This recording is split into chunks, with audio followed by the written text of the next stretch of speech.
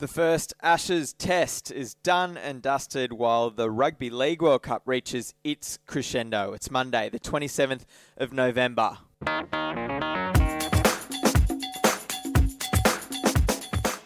Yeah, welcome into the Splash on this Monday, concluding the first Ashes test from the Gabba, which finished earlier today.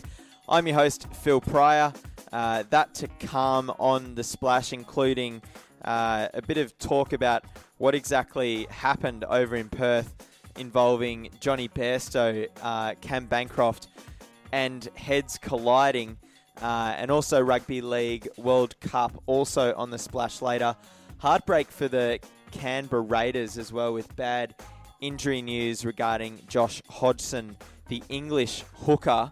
And of course, we're going to chat about Tonga's heartbreaking exit from the weekend against England in that World Cup semi-final. But digging deeper into the cricket, into the Ashes, just briefly, we've brought in Fox Sports Cricket Digital Lead Joe Barton. How are you, sir? I'm good. I'm taking it all in today. Today was a bit of a more relaxed morning, but big weekend of cricket and plenty going on. It was, and a test match reached 5 days, which was nice. It's only just. They almost got it done last night, but very good test match for mine. I had a lot of fun watching it. I think it was for a cricket purist, I think it was a really good test.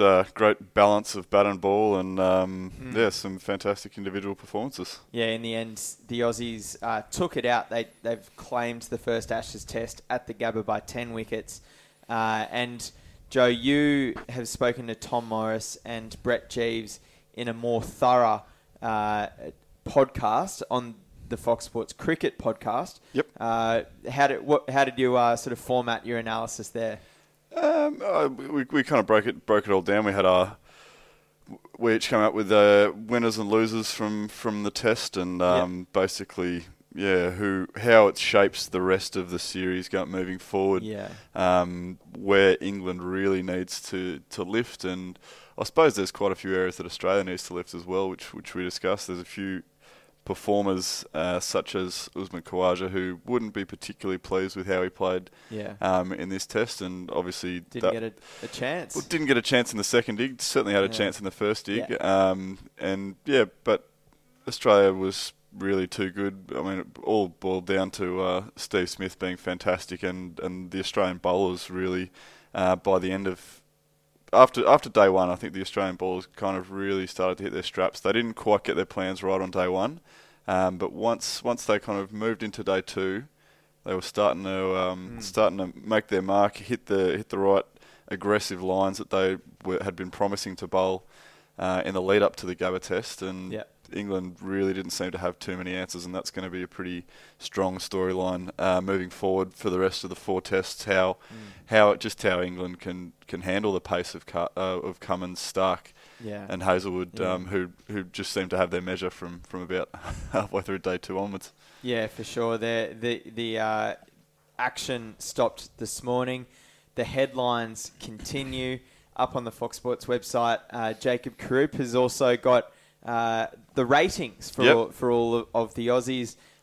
Spoiler alert: Steve Smith got a perfect 10. He did very well, Steve Smith. He sure did. Hard to find fault in a match where you're 141 not out, and you take 5 catches I think for the match as well. So he did pretty well. It was a real captain's knock.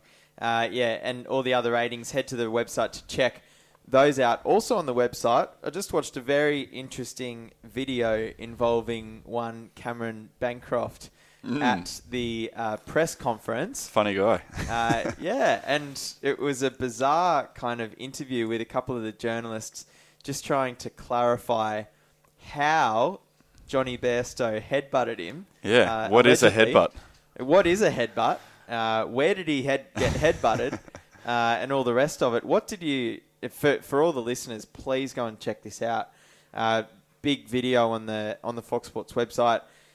Cam Bancroft's responses to these questions, which were kind of tongue-in-cheek, had Steve Smith in stitches laughing. I mean, he couldn't talk. Steve Smith was incapacitated by laughter. It was quite fascinating to watch Smithy. It's the first thing across 5 days that seems to have got him a little bit flustered. But I don't know if maybe that could be an England tactic, just trying to get him laughing in the Adelaide Test next week. But Cam Bancroft, I mean, credit to him. He's kind of moved into cult status very quickly because he fields it at short leg, and he seems completely fearless. He didn't flinch. Yeah, did not flinch when the ball.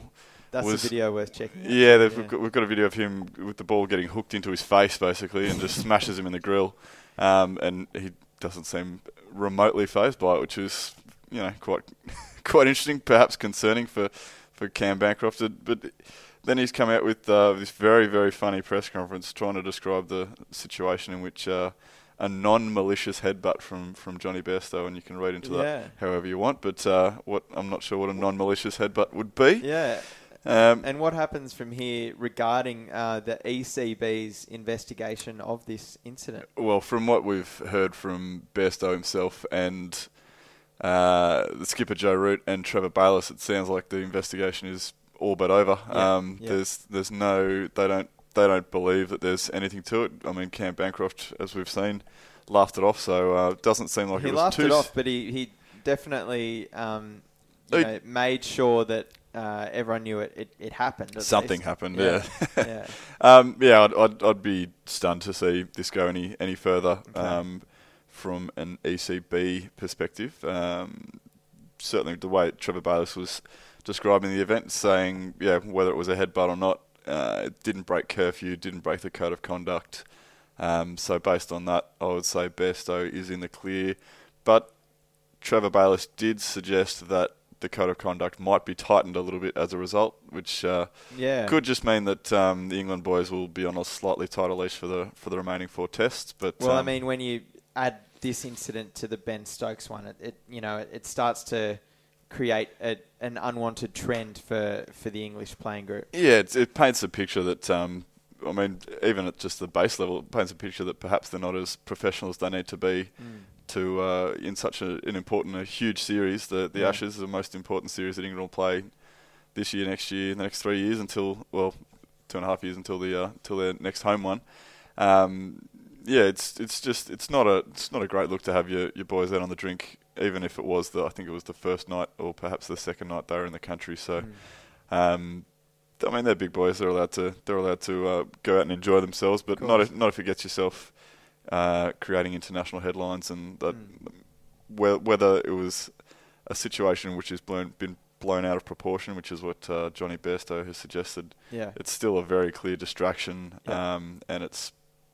Looks like it's probably had some sort of an impact on the English mindset over the past 2 days, and they will be desperate to hope that it avoids them when they get to Adelaide. And I'm sure Johnny Bairstow will be not greeting people in this particular manner when he gets to Adelaide and future venues. Maybe when he goes back to Perth. Yeah.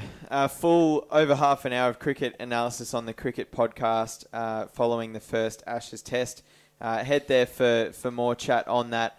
Joe, just finally, the basic details moving forward for the second test in Adelaide. When's it happening? When's it starting? Basic details. So the test starts on Saturday, and of course the Adelaide Test is a day-night test. So I believe that's first ball's 2:30 Saturday afternoon. It's going to be a cracking day for it. Eastern time. For me, fingers crossed the weather turns up. To be honest, I haven't actually looked at the weather yet, but look, Adelaide usually puts on a cracking test, so I would expect that there'd be 3 or 4 days of bright sunshine. I don't imagine this test is going to go the 5 days. I think there's going to be a lot of ball hooping around under lights. The pink ball should do some damage. I think Jimmy Anderson will really come into his own this test, and of course we know how dangerous Josh Hazlewood and in particular Mitchell Starc have been with the pink ball in previous day-night tests. So I think this is going to be a tricky one for the batsmen, unless the Adelaide curator rolls out a very flat pitch. But even then, I think it's going to be a bowler's match, this one. You've been working tirelessly across the 5 days. Do you get any days off before Saturday? Yeah, I'm taking Thursday off, mate. So that'll be good. I'll maybe just go to bed on Wednesday night and sleep through till Friday morning.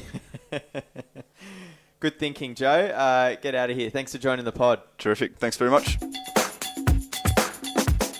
we'll switch over to Rugby League to talk about some of the big issues going on. And to do that, we're joined by Rugby League writer for foxsports.com.au, Simon Brunsdon. How are we, sir? Good, mate. How are you?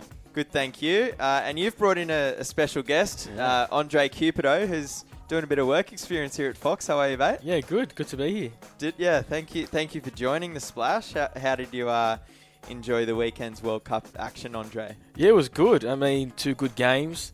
I think Fiji were very valiant in defeat despite the scoreline racing out to, I think it was 54-6. Yeah. And then obviously the blockbuster between Tonga and England was a pretty good game. I mean, it seemed all but over with 8 minutes to go, but Tonga found a way. Yeah. Obviously the scrutiny surrounded the decision, but I think the call was right in the end. Yeah. And looking forward to the game this weekend. And that's been the big talking point, Simon, obviously coming out of it. The decision by Matt Cecchin right at the end to rule a knock-on with Andrew Fafita dropping the ball for Tonga and then scoring a try, called back, ruling knock-on. What was your take? So I don't think it's... I mean, you can argue till the cows come home whether it was a correct ruling or incorrect. I think what people are unhappy about is the fact Cecchin didn't actually go upstairs to the video ref. Yeah. In that instance, especially when the game's on the line, and in this case it's a World Cup final, and it's history as well. Like, Tonga's never made a World Cup final, would have been absolutely outstanding. That bigger moment with seconds left on the clock for the referee just to make a call and not look at the videos, massive. And you can say it's right or it's wrong. I think Matt Cecchin's probably the best referee in the game. He made the right call. He backed his call, and I loved it. But I can see the other side of the argument where the technology's there. Probably should use it if it's that sort of big occasion like that. Yeah, I mean, obviously we complain when they do go upstairs and waste time as well, Andre. So as Andrew Voss mentioned in his column on the weekend, you can't have it both ways. But NRL fans, the way the culture is, we do want it both ways, don't we? Yeah, I think you can look at it one of 2 ways. I mean, I think some fans admire Cecchin for his decision-making such a crucial moment, but other fans think there should be some reassurance in going upstairs. Look, it was a pretty close call, so maybe he should have gone upstairs. I'm not too sure, but in my opinion, I think I kind of do admire his courage with 30 seconds to go. The team's about to be in a World Cup final to make that decision. And in the end, the call was right, I believe. Some may say different, but I think it's very admirable that he backed himself. Yeah. And more importantly, the correct decision was made in the end, so I think that's all that matters. Yeah, and moving forward, it means England do reach the grand final under Wayne Bennett's coaching. They're going to meet the hot favourites, Australia. That game is on Saturday night up at Suncorp. And unfortunately, Simon, England are going to need to do it without Josh Hodgson, who it's confirmed has ruptured his ACL. Yeah, there's an interesting follow-up story to this as well. Canberra's actually, not complained, but that Canberra's actually contacted the English Rugby League team and asked for a bit of a please explain how they handled the injury, because if you watch the vision, Josh Hodgson went down injured clutching his knee in the 15th minute. It wasn't until 8 minutes later that he actually was pulled off the ground by the medical staff. Yeah, right. They pulled him into back play in the initial incident, strapped his knee up, had a look and decided, yep, you're staying on the field. But Don Ferner, the Raiders boss, has today contacted England and said, can you explain your process and reasoning behind this? They're not too happy. Also, the fact that Hodgson takes up a lot of their salary cap. He's not going to be playing now until at least midway through next season. Didn't he? I'm pretty sure just last week he just extended got a four-year Yeah. contract extension. So he's on big money. I'm not sure exactly what he's on, but it's a fair chunk of that. He's one of their best players. He could be their best player. Canberra's not happy. They've actually gone to the NRL today as well and sussed out whether they can get an exemption on the salary cap. That's not going to happen because the laws don't allow that. But it makes it very interesting, yeah. And their salary cap's in an awkward situation where they're actually talking about releasing Kurt Baptiste as well, who is their backup hooker. So if he goes, Josh Hodgson's unavailable. They're left with Craig Garvey. Look, you're not going to win many NRL games with Craig Garvey as your first choice hooker, to be honest. Yeah, very unfortunate. And Andre, earlier on Saturday up at Suncorp Stadium this weekend, the the Gillaroos. They're taking on New Zealand. Have you caught much of the women's action this World Cup? Yeah, I've actually been lucky enough to be working on the Women's World Cup over the fixtures, the round games. Some awesome performances from Australia and New Zealand leading into this final. The two standouts, of course. Without a doubt. I know New Zealand won, I think it was 76-0 against Cook Islands, and then Australia won 88-0 a few days later. So they've been the two standout teams, and it was always inevitable they would meet in the final. Yeah. But in saying that, it's really hit and miss on who's actually going to come away with that. Who should we be looking out for, or what sort of matchups should we be keeping a close eye on? Well, I think the halves pairing of the Gillaroos has been pretty much the cornerstone of their victories. There's been a lot of standout performances, but Ali Brigginshaw and Caitlin Moran, they've been leading the way with their kind of attacking masterclass. And then you've got the likes of winger for New Zealand, Honey Hiremi.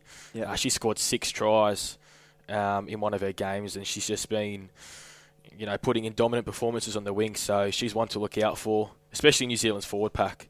That will be crucial to the hopes of their victory. But look, I think the Gillaroos should win, but I wouldn't be surprised if there's an upset on the cards. Simon, luckily we asked Andre that question. Yeah. I've been following it very closely as well, but obviously he knows the players a bit more intimately than I do. Well done, Andre. And finally, lads, according to new reports, Mitchell Pearce, the race for his signature is down to 3 clubs. The Melbourne Storm pulling out today, too much salary cap pressure. So Manly, the hot favourites, Cronulla and Newcastle still in the race. Simon, where do you think he's going based on all the evidence we now have? I'm not sure where he's going. As a Newcastle fan, I hope he goes up the highway and lands in Newcastle. As you say, a week ago I would have said he's going to Manly, full stop, just because they let Blake Green go. But it's been a week now and there still hasn't been. He's been meeting with 2 other clubs in the meantime, so it's a bit up in the air at the moment. Craig Bellamy, you can understand, as much as they said the salary cap constraints, Craig Bellamy isn't the sort of coach that wants to get an established 28-year-old halfback on $800,000, $1 million. He'd rather get a Brodie Croft and actually build him into the next great halfback. So that's understandable. I hope he goes to Knights. Fair enough, boys. We'll leave it there. Short and sharp. Andre, well done on your debut. Thank you. Appreciate it. And we'll talk to you boys soon on The Splash on this Monday.